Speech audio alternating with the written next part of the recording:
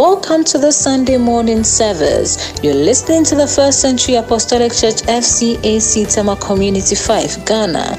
We preach, teach, and live the complete and unadulterated Word of God with genuine miracles, signs, and wonders taking place at every meeting with the Holy Spirit. Our aim is to follow in the steps of the apostles and disciples of the First Century Church founded by our Lord Jesus Christ. Get ready, therefore, for a powerful encounter with the Word and power of God, brought to you by Reverend Dr. V.C.Y Edwards, the General Overseer of FCAC. He is a seasoned man of God who is blessed with a powerful teaching and deliverance ministry. Join us every Sunday at 9 a.m. prompt for our morning church services. Your life will never be the same again. God richly bless you as you join us in the service.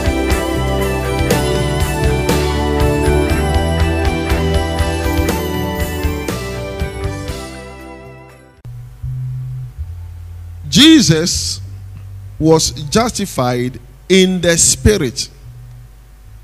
That's the title for this morning's message or sermon. Jesus was justified in the Spirit. The NIV or the other translations will say he was vindicated. Jesus was vindicated by the Holy Spirit. The New King James Version of the Bible puts it that Jesus was justified, or he was justified in the Spirit. Jesus was justified in the Spirit. And our texts, our scripture is from the book of 1 Timothy, chapter 3, verse 16. 1 Timothy, chapter 3, verse 16. And without controversy, great is the mystery of godliness. God was manifested in the flesh, justified in the Spirit, seen by angels, preached among the Gentiles, believed on in the world, received up in glory. Received up in glory. In the next few weeks, we're going to take each of these one by one and do an exposition. Try to do an exposition on what the Bible meant by these profound statements. Today is Jesus was manifested.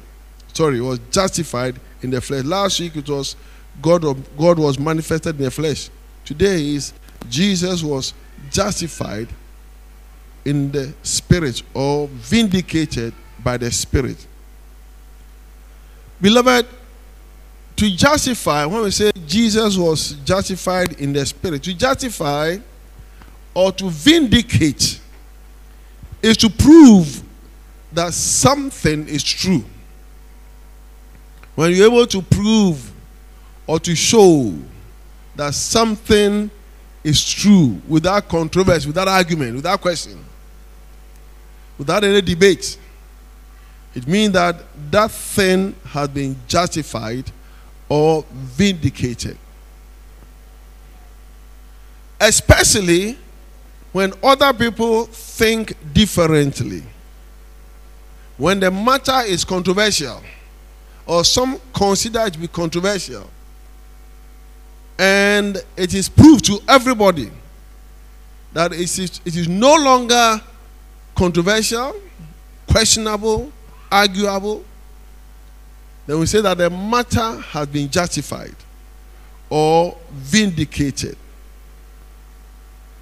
So when we say Jesus, when the Bible says that Jesus was justified in the Spirit or vindicated by the Spirit, what we're saying is that, or what the Bible is saying is that the Holy Spirit, who is the Spirit of God, the Holy Spirit is the Spirit of God. And therefore, he is God himself. The Holy Spirit is God himself. He justified Jesus proved him to be right, proved all that is said to be true, and therefore shows us that all his promises are yea and they are amen. Just say amen. Amen. This is a very important message, because if the whole world, and God wishes that the whole world will accept these facts, if the whole world will agree on these facts or truth, then God will be glorified in the world. But as things stand now, the only place where God is glorified, honored, is in the church. Because it is only the church, the universal church. When we say church, we're talking about the universal church. As you know, you have a local church like this church. That's a local church. Then we have a denominational church like FCAC, Presby, Methodist. These are denominational churches. But we have a universal church that is made up of all the believers in the world. They form the universal church, regardless of which local church or denominational church that you are in. Once you are a believer and you believe these things, and therefore God knows you as his son or daughter, you then become a member of the universal church of God. It means that Christ has given you the right to become a child of God. And may God give everyone hearing this message today the right to become a child of God. Church, clap your hands for Jesus. The Holy Spirit makes an assertion. To assert is to state something clearly and firmly. To make an assertion means that you state something clearly and firmly. And you don't shift your position because you know the thing that you are saying to be true. And you cannot compromise on the truism for falsehood. You cannot give up on what is true and receive what is false.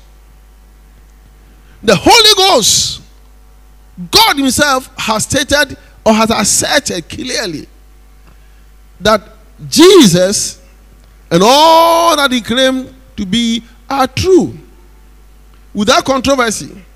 And this appears to be something that is hidden from many because they are not ready to accept.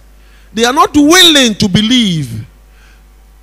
Especially when there are mighty promises, eternal promises attached to these assertions or to these truths. God, who does not want anyone to perish, but wishes all men to come to the saving knowledge of Jesus, is saying this through this pulpit to the entire world today. Church, say amen with me. Amen. You see, no man, in fact, strictly speaking, no human being is in a position to say who Jesus is or who he is not. Nobody, no human being throughout the ages is ever in a position to say who Jesus is or who is not, because man does not qualify. Man does not qualify in any way to delve or to go into these mighty things. These things belong to the realm of God. They belong to the realms of the Spirit. And we as human beings, we just have to humbly accept what God is saying. It is not for us to debate or to question, to argue, or ignore what God is saying. Because we are merely humans. We are just humans. One day we are flourishing like beautiful flowers. The next day we wither and fall away. But the word of God and God stands forever. Church, say amen.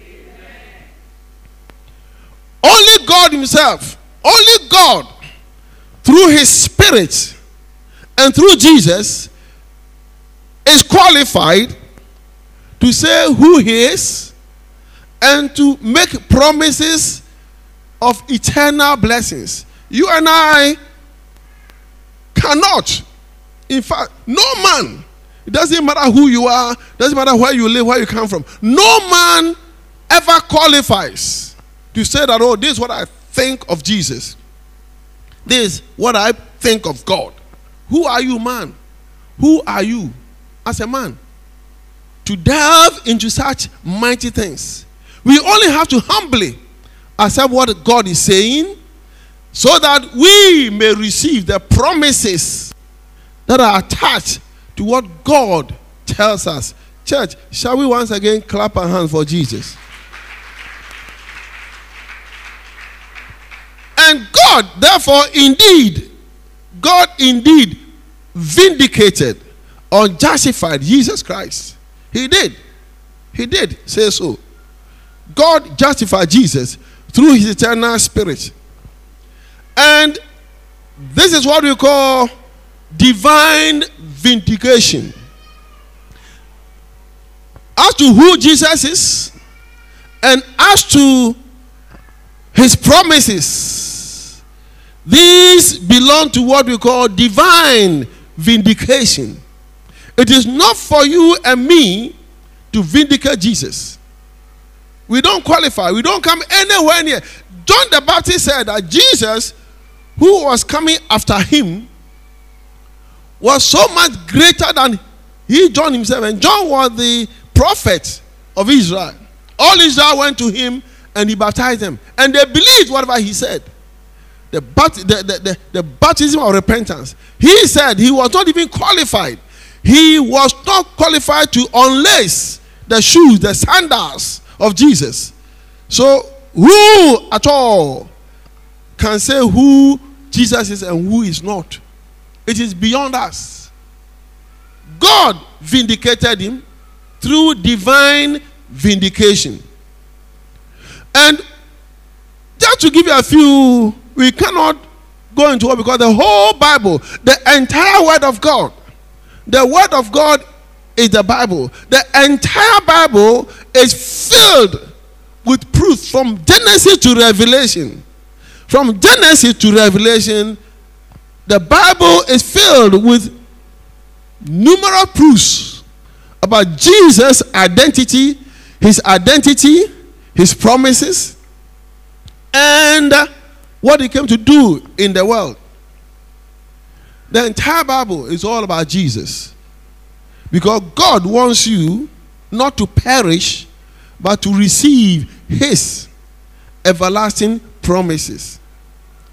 When Jesus was physically in the world, when he was here in the world, on earth, physically, he's still with us, but spiritually, the Bible says that, the apostles, that they had known Jesus physically. They had known him naturally. But after his ascension, now they don't know him physically anymore. They know him spiritually. He's here with us. And he is listening to everything that we are listening to now. And I believe that he's nodding his head in agreement because this is his word. Just say amen. Amen. When he was here on the earth, when Jesus was here on the earth, he proclaimed that he was the Son of God. He was the Son of God. Which means that he was God. And if he was God, then he is still God. Hello? Numerous times, almost always, he proclaimed himself to be the Son of God. The Son of God. That meant that he was God and is still God. And if he was God and is still God, then everything he said must be true. And for us believers, for you and me here this morning, you listen to me this morning, I want you to revisit Jesus, his promises, his ministry. Begin this morning, visit again. I know you've been there several times, but today, visit once more our Lord and Master Jesus. Remember his promises. that these are true. And it is then up to you to position yourself, place yourself in a place where you can now receive the maximum benefit of his promises here in this life, and after this life, in the life to come. Because there are many Christians, there are many believers who are going about their relationship with Christ very casually, very superficially. Christ is relegated to the background, demoted to the background. Christ is only remembered when we have a need, when we are in trouble, or when we have nothing else to do or think about. That's when we remember him. But he says you should love the Lord your God with all your heart. Love the Lord your God with all your heart, with all your soul, and with all your might. Church, if you agree with me, say another amen. Jesus proclaimed himself to be the Son of God, which means that he is God. Not only that, but he had come to give eternal life to everyone who would believe in him. He had come to give everlasting life, eternal life to all those who would believe in him. And this many find difficult to accept. In fact, they find it offensive. Not only do they not agree, but they even find it offensive. Therefore, the people of his days, the people of Jesus' days, and since then, countless millions and billions, up to now, up to date, they've denied him. They rejected that claim. They denied him. They refused to believe him. Not only in words, but ultimately to the point of crucifying him, killing him. They denied him. They questioned his claims, questioned him, neglected him. And people are still doing that today. Even Christians who claim to be Christians, by their lifestyle, without knowing it or knowingly, they are actually denying him. They are neglecting him. They are rejecting his claims. Because if his claims you believe are true, then you do all within your power. You will not rest until you have fulfilled his requirements, so that you may tap into his claims. It has worked for me, and today may begin to work for you. In the name of Jesus. They argued against his claims. They argued against his personality, his identity, his promises. They even fought against him. They tried to kill him several times, a few times. Finally, they crucified him. But you see, church, and all who are hearing me today, Jesus is truly the Son of God. He's the Son, without question, without controversy, the Son of God. And because of that, because God knows how we humans are, that some of us, our hearts are hardened. There are many of us who, even though we believe, we don't believe completely. We believe selectively. Our belief is selective. We select what we want to believe, and what we don't like, we reject. So our walk with Jesus is superficial, is selective. It's not 100% complete. Therefore, the Holy Spirit had to vindicate him. God had to vindicate him, prove him right, prove his claims. Prove his claims. And how did he do this? We just look at a few. How did God prove that Jesus of Nazareth is the Messiah, the Savior of the world, and that all his promises are yea and amen? That those who believe in him, those who found to be believing in him, will have attained to eternal life. And I know As a doctor, I know that everyone would like to live forever. Everybody like to live forever. Even those people come to hospital when they are 200 years old. 200 years old, and they are still spending money on medications. I don't know how long they want to live. I don't want to live in this world for too long. When my time comes, I will depart smiling, laughing. They will spend millions of dollars, medications and doctors, and trying to live forever. And yet, this eternal life has been promised easily. That has been worked out for us. They reject it, and they rather put their trust in hospitals and the world system. Let's all go to the book of Matthew, chapter 3. Matthew 3, verses 16 and 17. Matthew's Gospel, chapter 3, verses 16 and 17.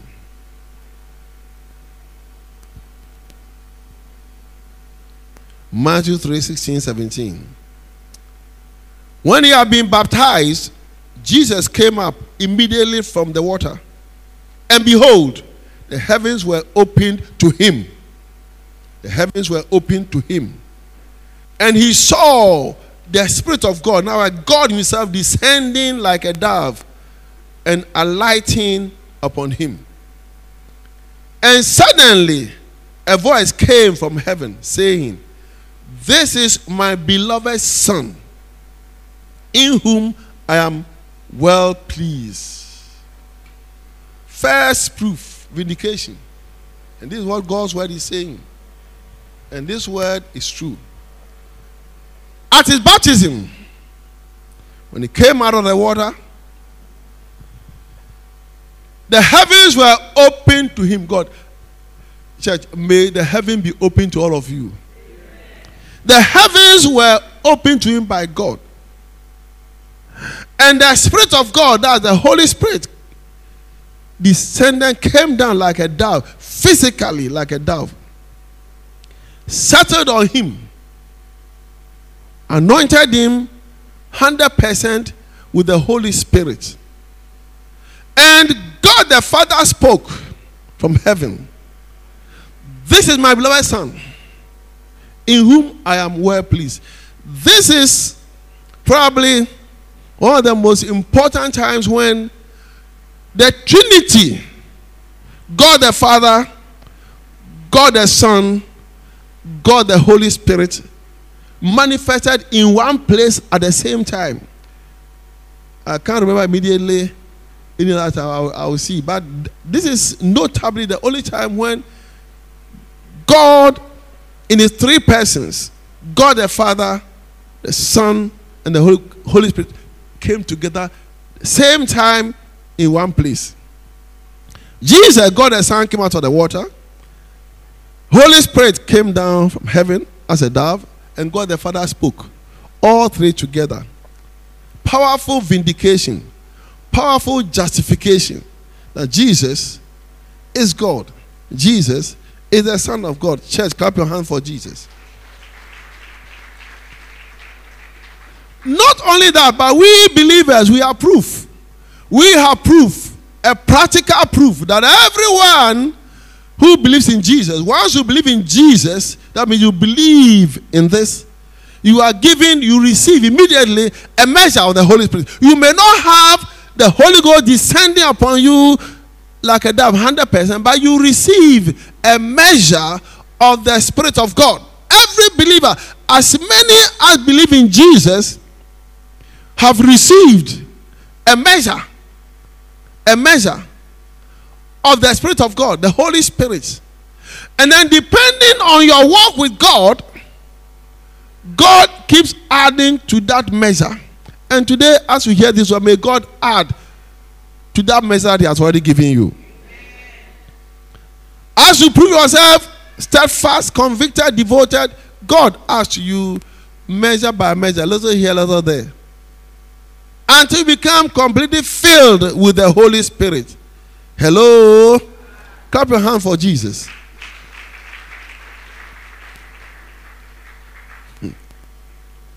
Note, everyone, not those, if you don't believe in Jesus, you don't have the Holy Spirit.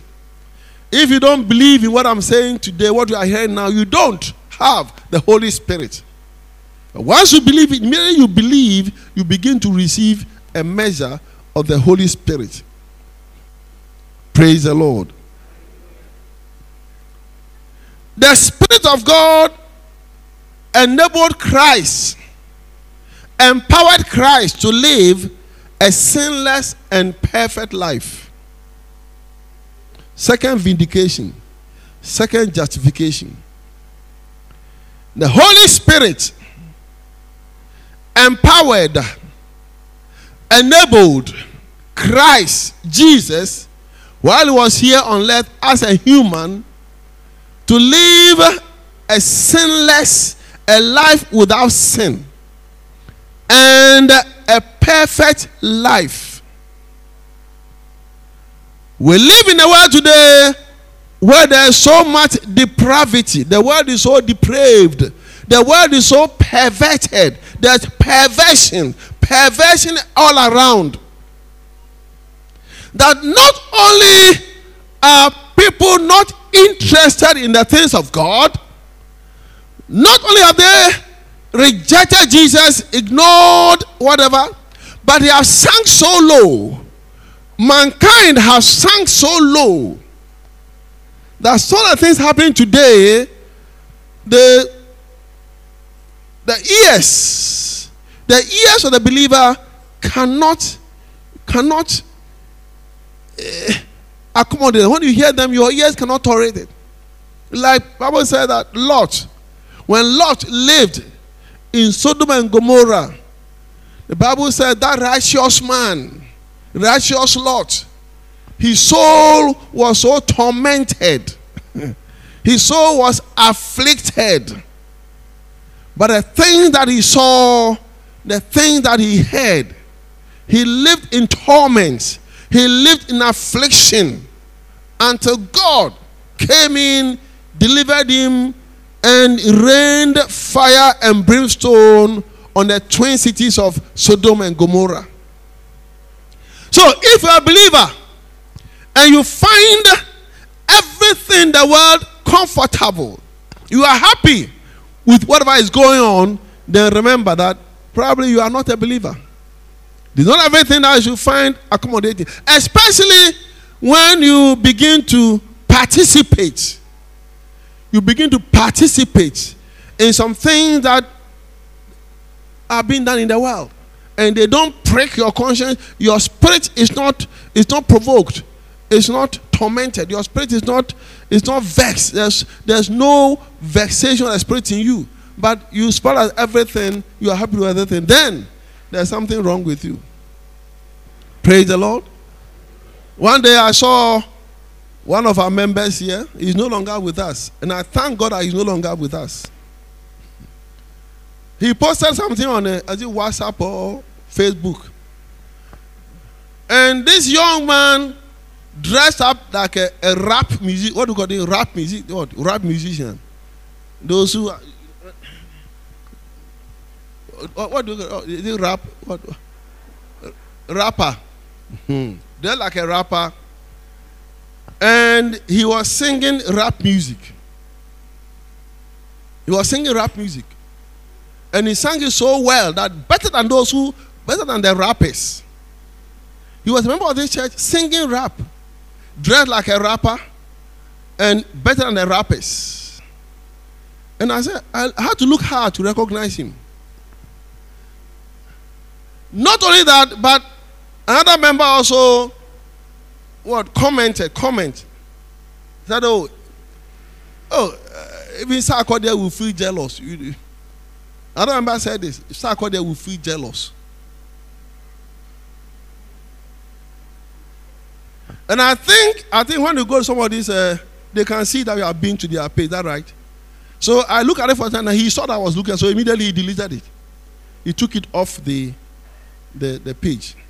If he was happy with it, why would he take it off the page? Because I saw it. Beloved, even the way we dress, the way you dress, You know, when if you wear trousers and your trousers were torn, you would not want to wear them. But these days, you actually buy trousers and tear the trousers. You make holes in it and then put them on. Is that right? You buy brand new trousers, then use scissors or kitchen knife and make cuts in them. So when you are walking, they are seeing your knees, your thighs, your buttocks, everything. Then you are walking and you are happy with it.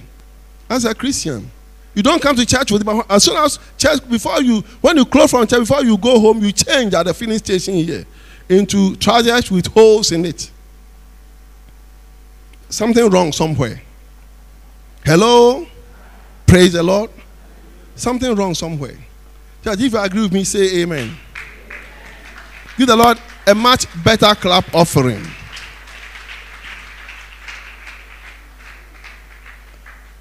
I know someone who listened to one of my sermons and he said this to me. He said, hey, doctor, the things you say, if we are to come and preach in America, somebody might even shoot you. I mean, if you come and speak this in America, somebody will shoot you at the pulpit. And they said, well, the only thing that might probably make them hesitate, the only thing that might save you, they will see that you are anointed. So if they shoot, the bullet will miss. Praise the Lord. Hallelujah.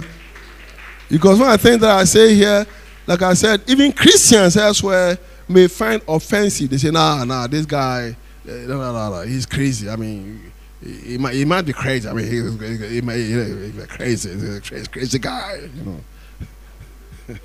That's what they come. But I'm speaking the truth. I'm not crazy. I'm not mad. I'm not beside myself. I'm speaking the word of, preaching the word of God. I'm preaching Jesus Christ. Just say amen. How about 2 hands for Jesus?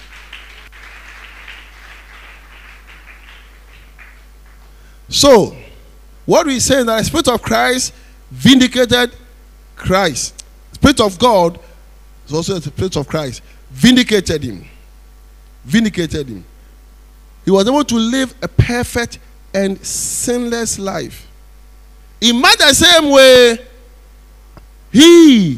Holy Ghost helps us in our weaknesses. Holy Ghost helps us in our weaknesses. So when you're a child of God, you see something, like I said, which is obnoxious, something that is not right, immediately you feel there's a vexation in your spirit. You don't feel attracted to that thing. You don't see that thing enjoyable. You don't see something, oh, this is something that I have to do. Hello? Praise the Lord. Either I see, I watch television, and even in churches, I see some of you young women, I see some of them, their hair. Their hair is green. Did God make anybody with green hair? Oh, did God make anybody with green hair? Your hair is either black or blonde or whatever, and then as you grow old, like when it become gray. That's all about 24-year-old woman, green hair, red hair, yellow hair, Ghana flag hair with black star in the middle. Is it possible? And it's happening in the churches now. Churches now. All kinds of fingernail extensions, as long as 3 feet, 4 feet extensions, painted with all kinds of colors. That's not how God made us. That belongs to the world. That belongs to the world. And you cannot say you are living a sinless, perfect life if your fingernails are so extended that we cannot even touch your hand. Praise the Lord. Because the anointing will not flow through your fingernail. The anointing wants to touch you, not through your fingernail. Child, do you agree with me? Then say amen to that. So watch your fingernail extensions. Clap your hand for Jesus. The Holy Ghost gives us the same power in our weaknesses. You may but immediately you prompt you, no, don't go there. My daughter, don't go, my son, don't do it. He helps in our weaknesses. Now, John chapter 8, John's Gospel, chapter 8, verses 45 to 47. John Gospel 8. Yeah, this man said to me, Doctor, I think you say if you are to preach them in a church in the US, they will disagree with you. Because now the world, especially in the developed Western world, have come to accept the world. The church has come to accept the world. So much that now, something they don't find offensive anymore. But John chapter 8, verse 45-47. John 8, 45-47. Jesus said, but because I tell the truth, you do not believe me. But because I tell the truth, you do not believe me. Verse 46. Which of you convince me of sin? And if I tell the truth, why do you not believe me? He who is of God hears God's words. Therefore you do not hear, because you are not of God. Because you are not of God. Remember what I'm saying now, like I said, not all will agree with me because they are not of God.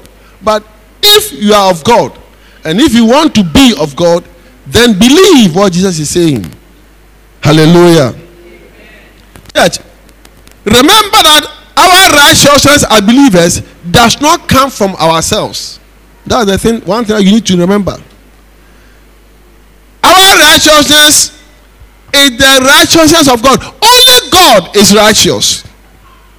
Therefore, Jesus lived a sinless and perfect life. No human being by ourselves or by himself can live a sinless and perfect life. But we have been justified. Again, you have been justified by the Holy Spirit. In that you have been given righteousness that comes from God. And when you have been given this righteousness, the only thing you have to do is to be a worthy custodian, a worthy reward of this righteousness. Don't joke with it. Don't play around with it. Don't lose it. Don't compromise on it.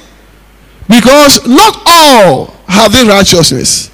Our righteousness comes from God through Jesus Christ and by the Holy Spirit. Just say amen. Amen. Go with me to Romans chapter 4. Romans chapter 4, verses 22 to 25. Romans chapter 4.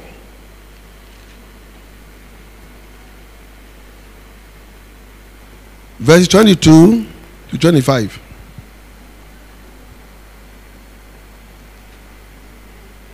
And therefore, it was accounted to him for righteousness. Verse 22. And therefore, it was accounted to him for righteousness. Now, it was not written for his sake alone that it was imputed to him, but also for us. It shall be imputed to us who believe in him, who raised up Jesus, our Lord, from the dead, who was delivered up because of our offenses and was raised because of our justification. Abraham believed. Bible here begins talking about Abraham. Abraham believed what appears to be unbelievable. Hello? Abraham believed what appeared, or what would have appeared to most people as unbelievable, as ridiculous. Abraham believed simply because it came from God. And in doing so, it means that Abraham now believed in God. Abraham believing in God's word meant that he believed in God. And God therefore gave Abraham his righteousness. It was accounted to Abraham for righteousness. The Bible makes it clear that it was not written for him alone. This did not apply to Abraham alone, but also for us who believe. In the same way as he received the righteousness of God, if you also believe, then we also receive God's righteousness. And church, may you all receive and maintain God's righteousness today. Amen. Clap your hand for Jesus. And one thing that we need to believe, one thing that you and I need to never forget is this. Verse 25. Bible said that he was delivered up because of our offenses. In other words, he was killed. Jesus was crucified to take away our sins. We all know that. But it didn't end there. And he was raised because of our justification. So there are two things. He was killed because of our sins. Took away our sins. But I didn't stop there. Now, his resurrection and ascension granted us to have now the justification, the righteousness of God. The righteousness of God. Therefore, as a believer, in fact, when you're facing challenges, the enemy comes to you, one thing you have to do, tell the enemy, tell that problem, tell that challenge.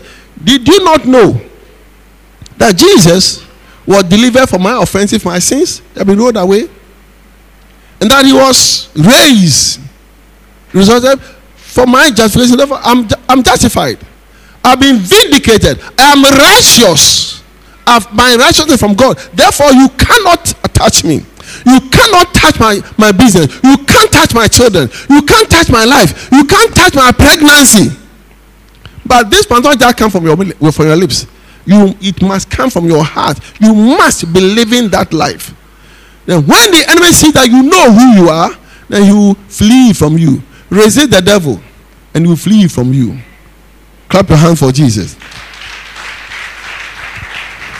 But if you don't know who you are, then you don't know who you are. You want to attack somebody and the person is maybe he's the president's son. You see him at Mamesa Kunde and you feel like he's sorry. Hey, don't you know who I am? I am your president's son and he has something to prove it. Do you think I'm going to slap the president's son? They will haul you to BNI and give you identification haircut. You will never forget. Hello. Praise the Lord. Clap your hand for Jesus. You all remember many years ago, I can say that many years ago there was this young man who was courting the president's daughter in courtship. And I think he wanted to break that courtship. The whole president's daughter, you are courting her and you want to jilt her. Don't you know you are courting the president's daughter?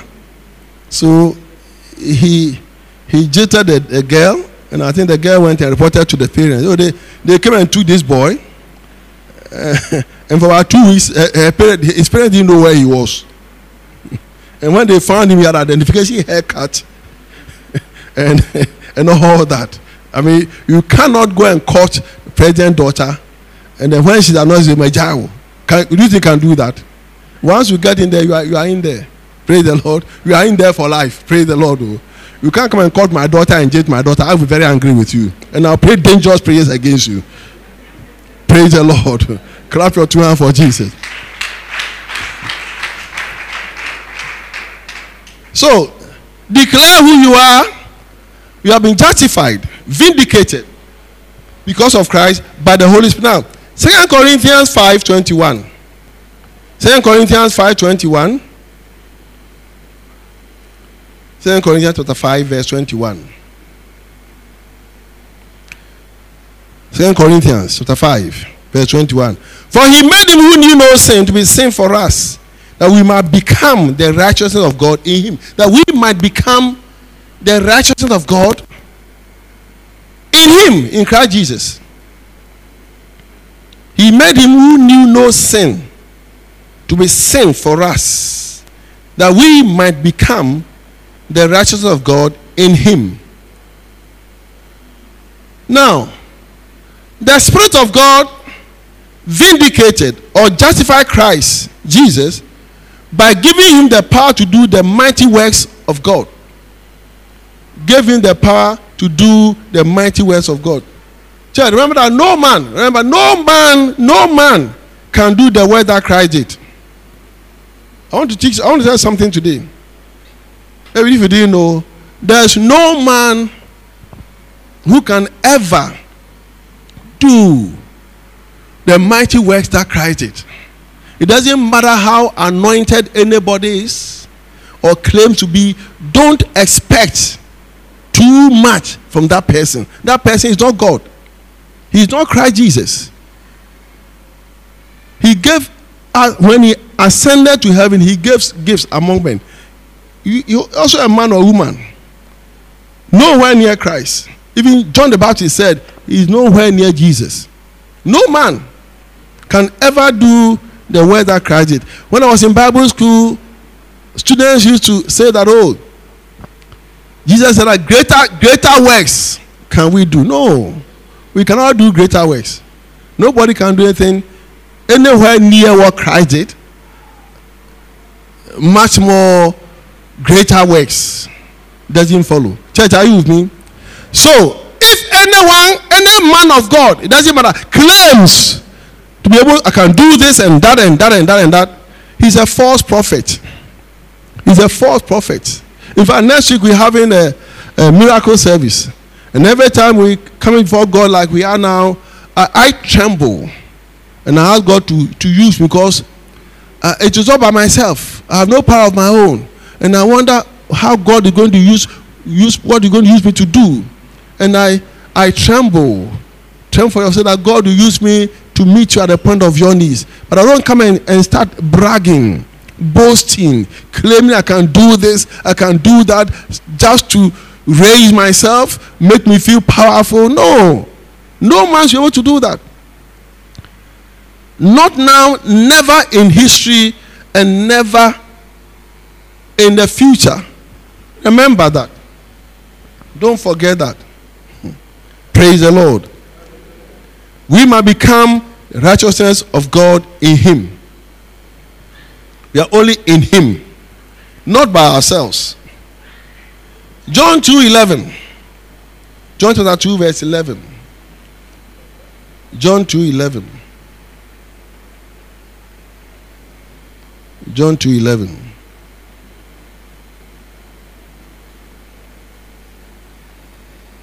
John chapter 2 verse 11.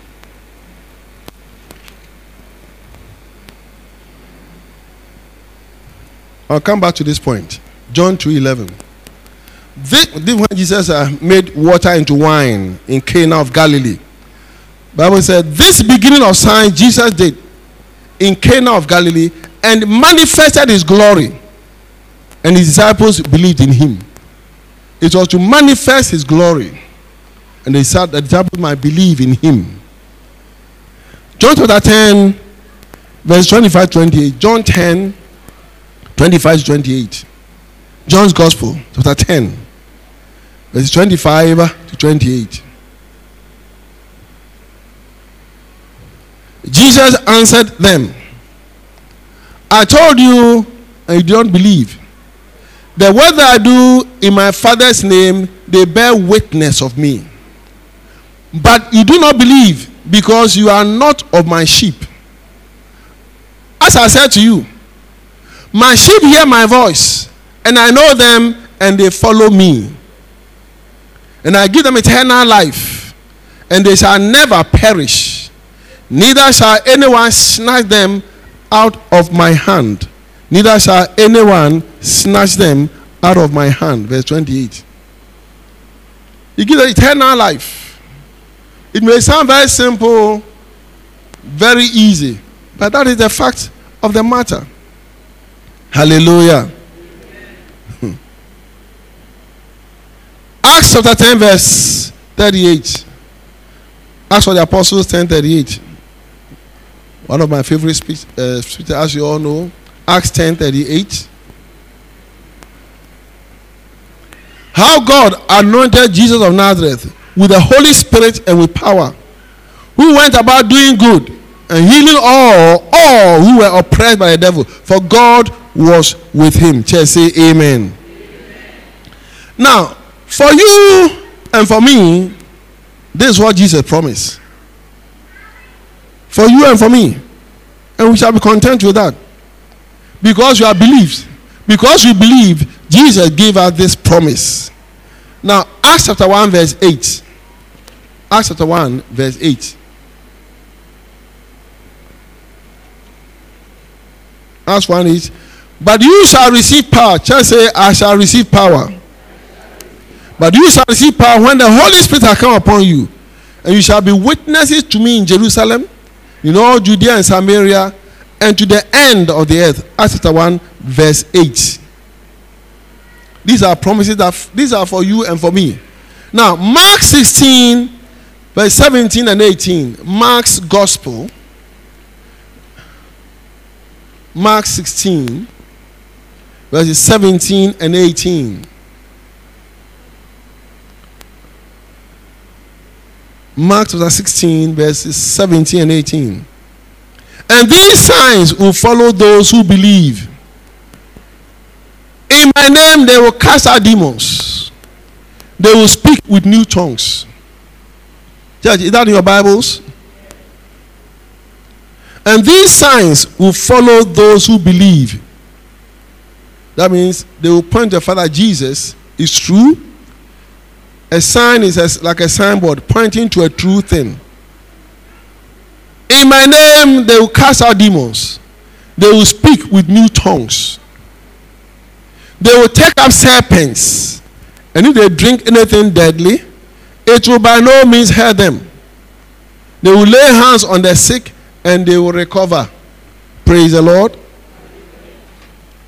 And the Bible said that they will pick up serpents. Doesn't mean that you go and catch a cobra. You go and look for a python and try to catch him. No. When we lay hands, when we're doing deliverance, and we're casting out demons, we lay hands on people, not on a person being delivered, but the demon. We have no idea who we are touching. We have no idea who we are touching. Yesterday I heard that there was a certain man who, he wasn't a believer, but when he was about to die, he began to see dwarfs in his bedroom. And he saw one of the dwarfs as a man, a short man with horns. He has horns and a tail, red eyes. Church, if you saw a man, somebody with horns, red eyes and a tail, will you go and lay hands on, touch that person? No. In fact, if you're okay, you flee from him. I said, we shall pick up serpents. These are serpents. They are deadly. They are dangerous. And yet we touch them, and we are not hurt. One day I was doing deliverance. I laid hands on somebody. I think it was I don't know what it was about. And when I touched the person's head, the demon said, "Oh, you are touching my feet." I said, "What do you mean?" So out of curiosity, I bent down and touched the person's feet. He said, "You are not touching my head." I said, "What do you mean? How come your head is your feet and your feet are your head?" He's a demon that walks. Some of them walk upside down. They walk upside down. Their legs are in the air and they walk on their heads. And yet we pick them up and we are not hurt. Church, may God do so for you also. May God do so for you also. But don't be frightened. You pick up serpents. And if you eat it, you drink anything deadly, it shall by no means hurt you. Doesn't mean that you go and drink DDT. But if somebody put DDT in your food, don't know you drink it and it will not hurt you. But if you yourself go and put DDT in your soup or in your tea, you drink it, you are tempting God. You will die. You will die. And you will die a foolish death. Praise the Lord. Clap your hand for Jesus. These are promises. But I notice this thing. Let's go to John 13:16. John's Gospel. Chapter 13, verse 16. John 13:16.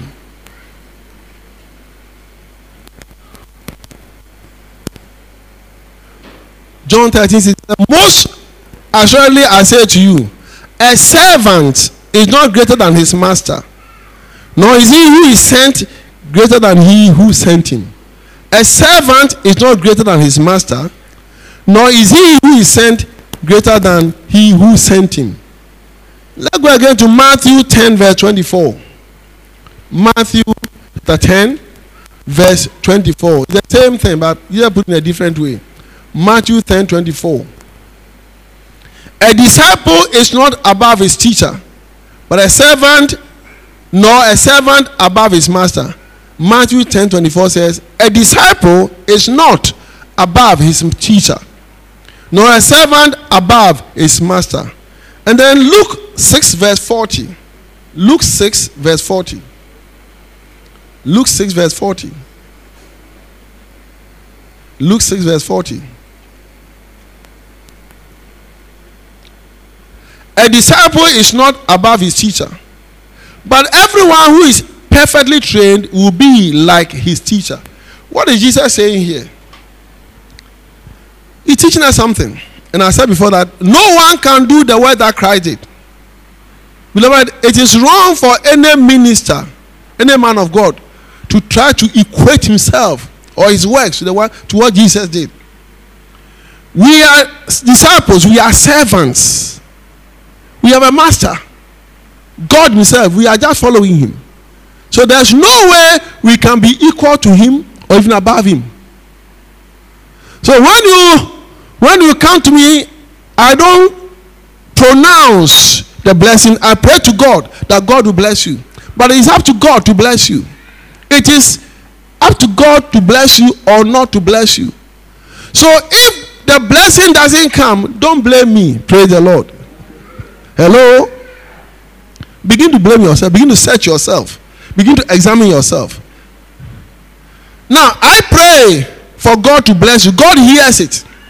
But God has the power to decide whether he will bless you with that blessing at that time or in the future. But if you don't see the blessing, don't say, oh, I'm trying to come on here, Pastor, I'm calling out there. No. Because the blessing doesn't come from me. A disciple is not above his teacher. But anyone that is perfectly trained, even when you are perfectly trained, you can only be like, not equal to, like. Hello? And I'm very much aware of next week we are having a miracle service. And like I said, I tremble before I come to them. I tremble when I'm coming for the miracle. I don't know what God will do, but my fear that God will bless you.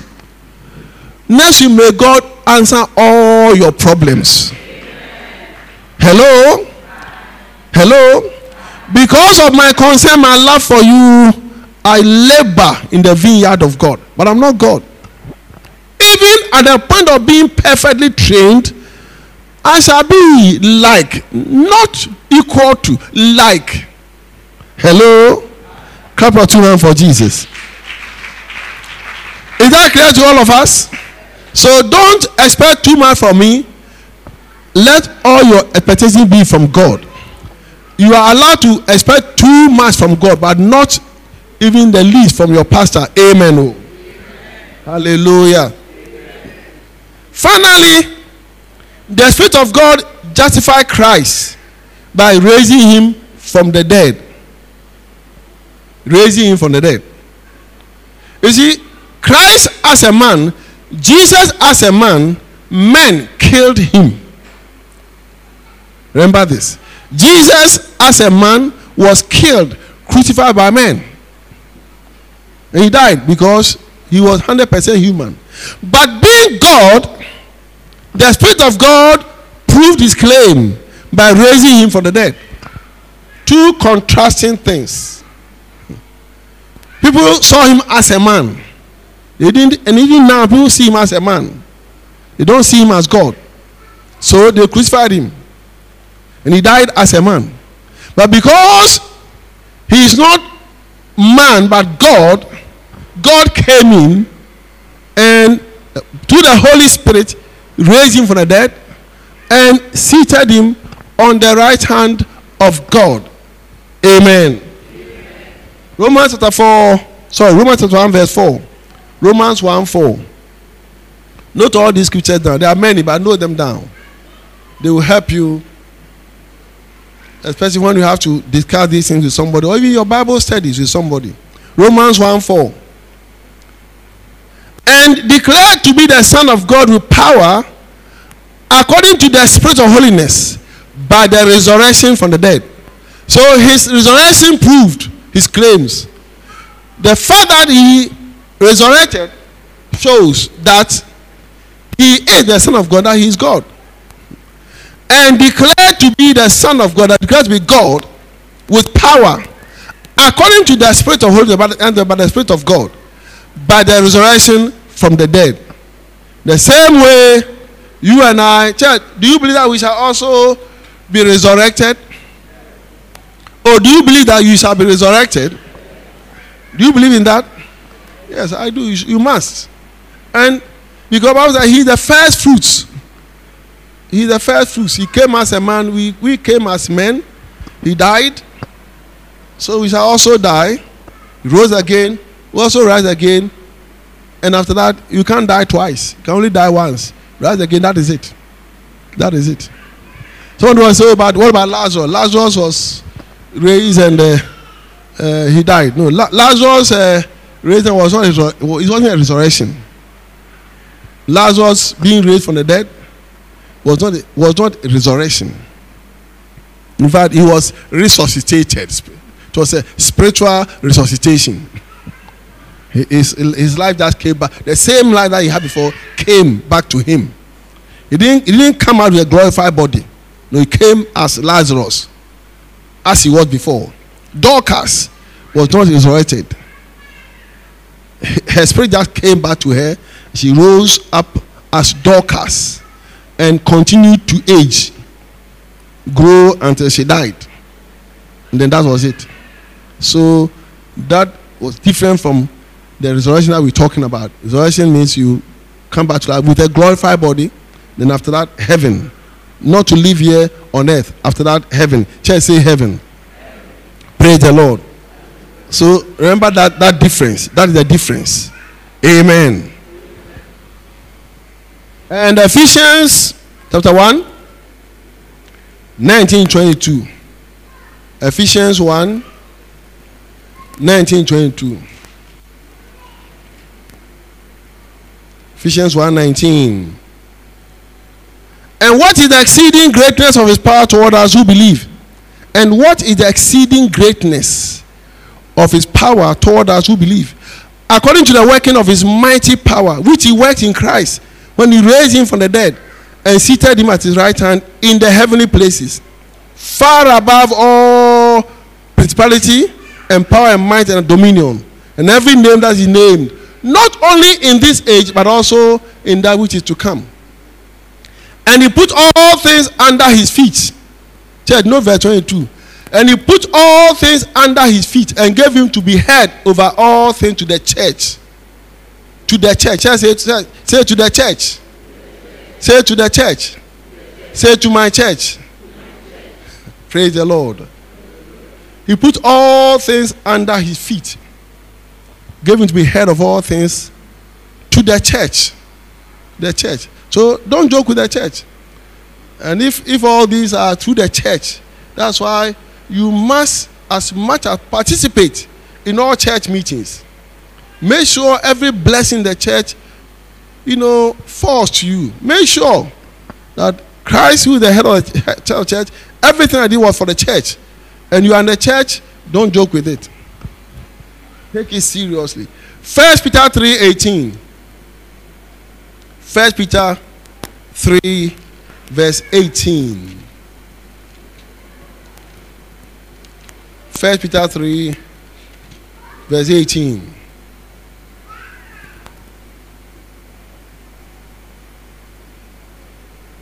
For Christ also suffered once for sins, the just for the unjust, that he might bring us to God, being put to death in the flesh, but made alive by the Spirit. So the Holy Ghost vindicated Christ by raising him from the dead, but being made alive by the Holy Spirit. And then finally, John's Gospel 11, 25 and 26. John 11, 25 and 26. You can read these scriptures again at home and meditate on them. John 11, 25, 26. Jesus said to her, I am the resurrection and the life. He who believes in me, though he may die, he shall live. And whoever lives and believes in me shall never die. Do you believe this? Church, do you believe this? This is a mighty promise that many find difficult to accept. Though all want to live forever, yet the answer is there. They believe in Jesus, and you shall live. You may die physically, but you don't die. You go on. You go on. You keep living. It's your body. Your body just lies there. Those who have testified, they said they saw themselves leave the body. They were sick, then they saw themselves leave the body. And then they saw the body lying down there. And they saw their mother crying, father crying, and they were just being lifted up. And the body was there. They could see their relatives crying. But they couldn't talk to them, they couldn't touch them. And they were gone. The body becomes lifeless. Yes, once you believe in Jesus, you have eternal life already. You don't die. When the time comes for you to put down this vessel, this body, the body lies down and you go. A time comes when this body becomes uninhabitable by the Spirit of God. You know, we have the Spirit that keeps us alive. Your spirit is what keeps you alive. And God made your body to be the house, the vessel for the Spirit, for your spirit. Comfortable, your brain, your mind working well, your kidneys are working, muscle, liver, everything working very well. That's how God made us. Now, at the end of your life, as you grow old, so that the body, everything inside the body grows old. As the wrinkles appear, wrinkles also appear on your liver. Praise the Lord. Which you cannot see. Hello? What else? As you grow, as your hair grows gray, so also are your kidneys becoming gray. Hello? When I was a young man, I had bushy hair. I was like Absalom. When I cut my hair, I used to weigh my hair, and it used to weigh 5 shekels. But now look. So as my hair is growing thin and I get bald, so are my intestines also growing bald. Praise the Lord. The time will come when the Spirit is over. This is not how God made this body. This body is now, it now served its usefulness. It has lived for 120 years now. It's finished. So now the Spirit will now leave, because that's not how where God wants it to be, to live. Then the body will go down, grave begin to rot away. But you yourself, that's your spirit and your soul, will continue to live on. You live on. These are spirit, they don't grow old. Hello? Somebody comes to hospital sick. When the body is sad that the spirit cannot no longer live in that body, the spirit will leave. The body is now uninhabitable. The body will leave. I have seen a young man who was at Mana Mission Hospital. Young man. Was 25. He came to hospital, and his sickness was such that he would not die. He shouldn't die, but he died on the ward. So they called me. As soon as he died, there were many people on the ward. They saw this young man die on the ward. They called me, and I looked at about 25 years old, at most 30, and I said, no, this body is healthy. His mind is okay. Everything is, why should he die? But he was dead. So I began to do what we call resuscitation, CPU, cardiopulmonary resuscitation. All the patients were watching to see whether I will bring this young man back to life, because they saw him dead. And I began to do what I had to do, oxygen, adrenaline, this and that. Within 5 minutes, the man just woke up. All the patients fled from the ward. They fled. Hello?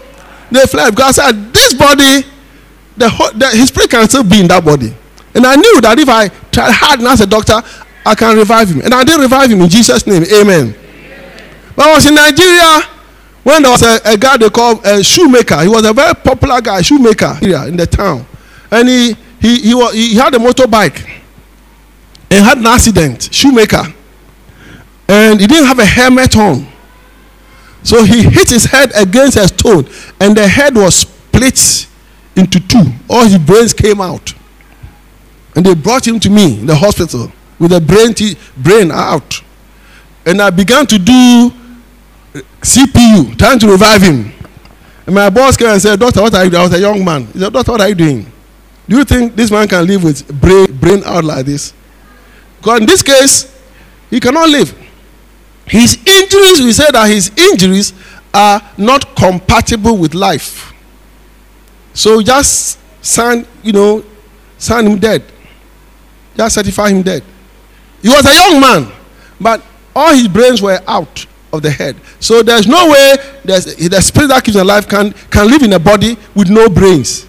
So, and now I was foolish, thinking I could revive him. How can I revive somebody who had no brains? But my boss, who was a senior about my age, he came and looked at me and said, "Doctor, what are you trying to do? Are you a fool? Look at him. Look at the head." And I said, "Oh, thank you, sir. Sorry, sir." So I just certified him dead. Hello? Eternal life. Eternal life is there for you and for me. The moment you become a Christian, a believer, yes, your book is written in the book of life. Your name is there and you have eternal life. Church, clap your hands for Jesus. Praise the Lord. And that's why when the day I leave, no one should cry. Because while I'm laughing in heaven, how should be crying here? I'll be smiling in heaven. And I pray that my wife and I think I should go first. Usually the men go first, not so. Because the women, when the women go first, the men they don't last long. Oh, it's true. One of my boys, a colleague, one of the doctors, he was a specialist. His wife died first. And the man, who was a nice man, suddenly became depressed. And within 2 months, he also followed. But when the husbands go, the wives are able to live and even to remarry. You see, that's why the Bible talks about widows. We let the widows marry. But the Bible doesn't talk about widowers marrying again. It's not common. The Bible says, widower, your wife has gone, so marry again. And you men, let me give you a piece of advice. When you have lived with your wife for so long, and if your wife should go before you, give her the honor. Don't marry again. Praise the Lord. Hello? Bible talks about widows marrying, not widowers marrying. Because the woman that you go and marry will be different from the wife that you married before. You'll be surprised. You'll be shocked. Hello? After all, how can you go and marry again when you are 75 years old? A man, 75. Church, do you agree with me? Can a 75-year-old man fall in love? Yes or no? 75-year-old man fall in love? Anyway, Abraham married again. And Moses also married again. So maybe you are right.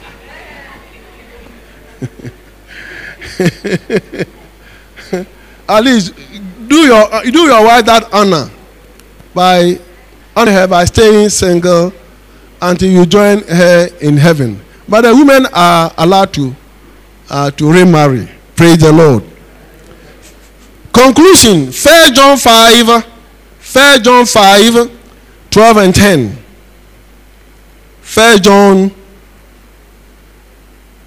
5, 10 to 12. 1 John chapter 5, 10 to 12. He who believes in the Son of God has the witness in himself. He who does not believe God has made him a liar, because he has not believed the testimony that God has given of his Son. And this is a testimony that God has given us eternal life. And this life is in his Son. He who has the Son has life. He who does not have the Son of God does not have life. That's the testimony. He who does not believe this makes God a liar. If you don't believe this, you make God a liar. God, this is what God is saying. So if you don't understand, they're saying, God, you are a liar. And he who believes in God, you are that you know that you have eternal life. You must know. You are the testimony yourself that you have eternal life. No one needs to tell you. You know it. And then you tell others and try to convince others. Finally, John chapter 6, John's gospel. Finally. John chapter 6, verse 40. John 6, 40, 44, and 54. John's gospel, chapter 6, verses 40, 44, and 54. Verse 40 says, and this is the will of him who sent me. This is Jesus speaking. That everyone who sees the Son and believes in him may have everlasting life. And I will raise him up at the last day. Mighty promise. Now verse 44 says, no one can come to me unless the Father who sent me draws him. And I will raise him up at the last day. Verse 54. Whoever eats my flesh and drink my blood has eternal life. And I will raise him up at the last day. Church, say amen.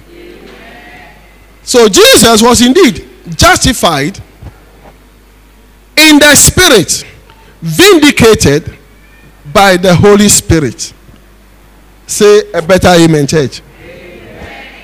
So whoever you are, doesn't matter really. Wherever you are, whoever you are does not matter. Wherever you are is immaterial. What matters, what is important, is that believe today's word, as you may live forever. Believe in Jesus, because in him and in him only is eternal life. And these are claims that you don't need to reject, because they are easy. Christ has worked it out for you. You don't have to work for it, pay for it. Just believe, and that is it. I have believed, and millions with me throughout the ages believe today, and we shall also be a child of God. Amen. Thank you for joining us for this Sunday morning's Bible study and sermon. We believe you have been blessed by the word. Join us same time next Sunday and have a blessed week.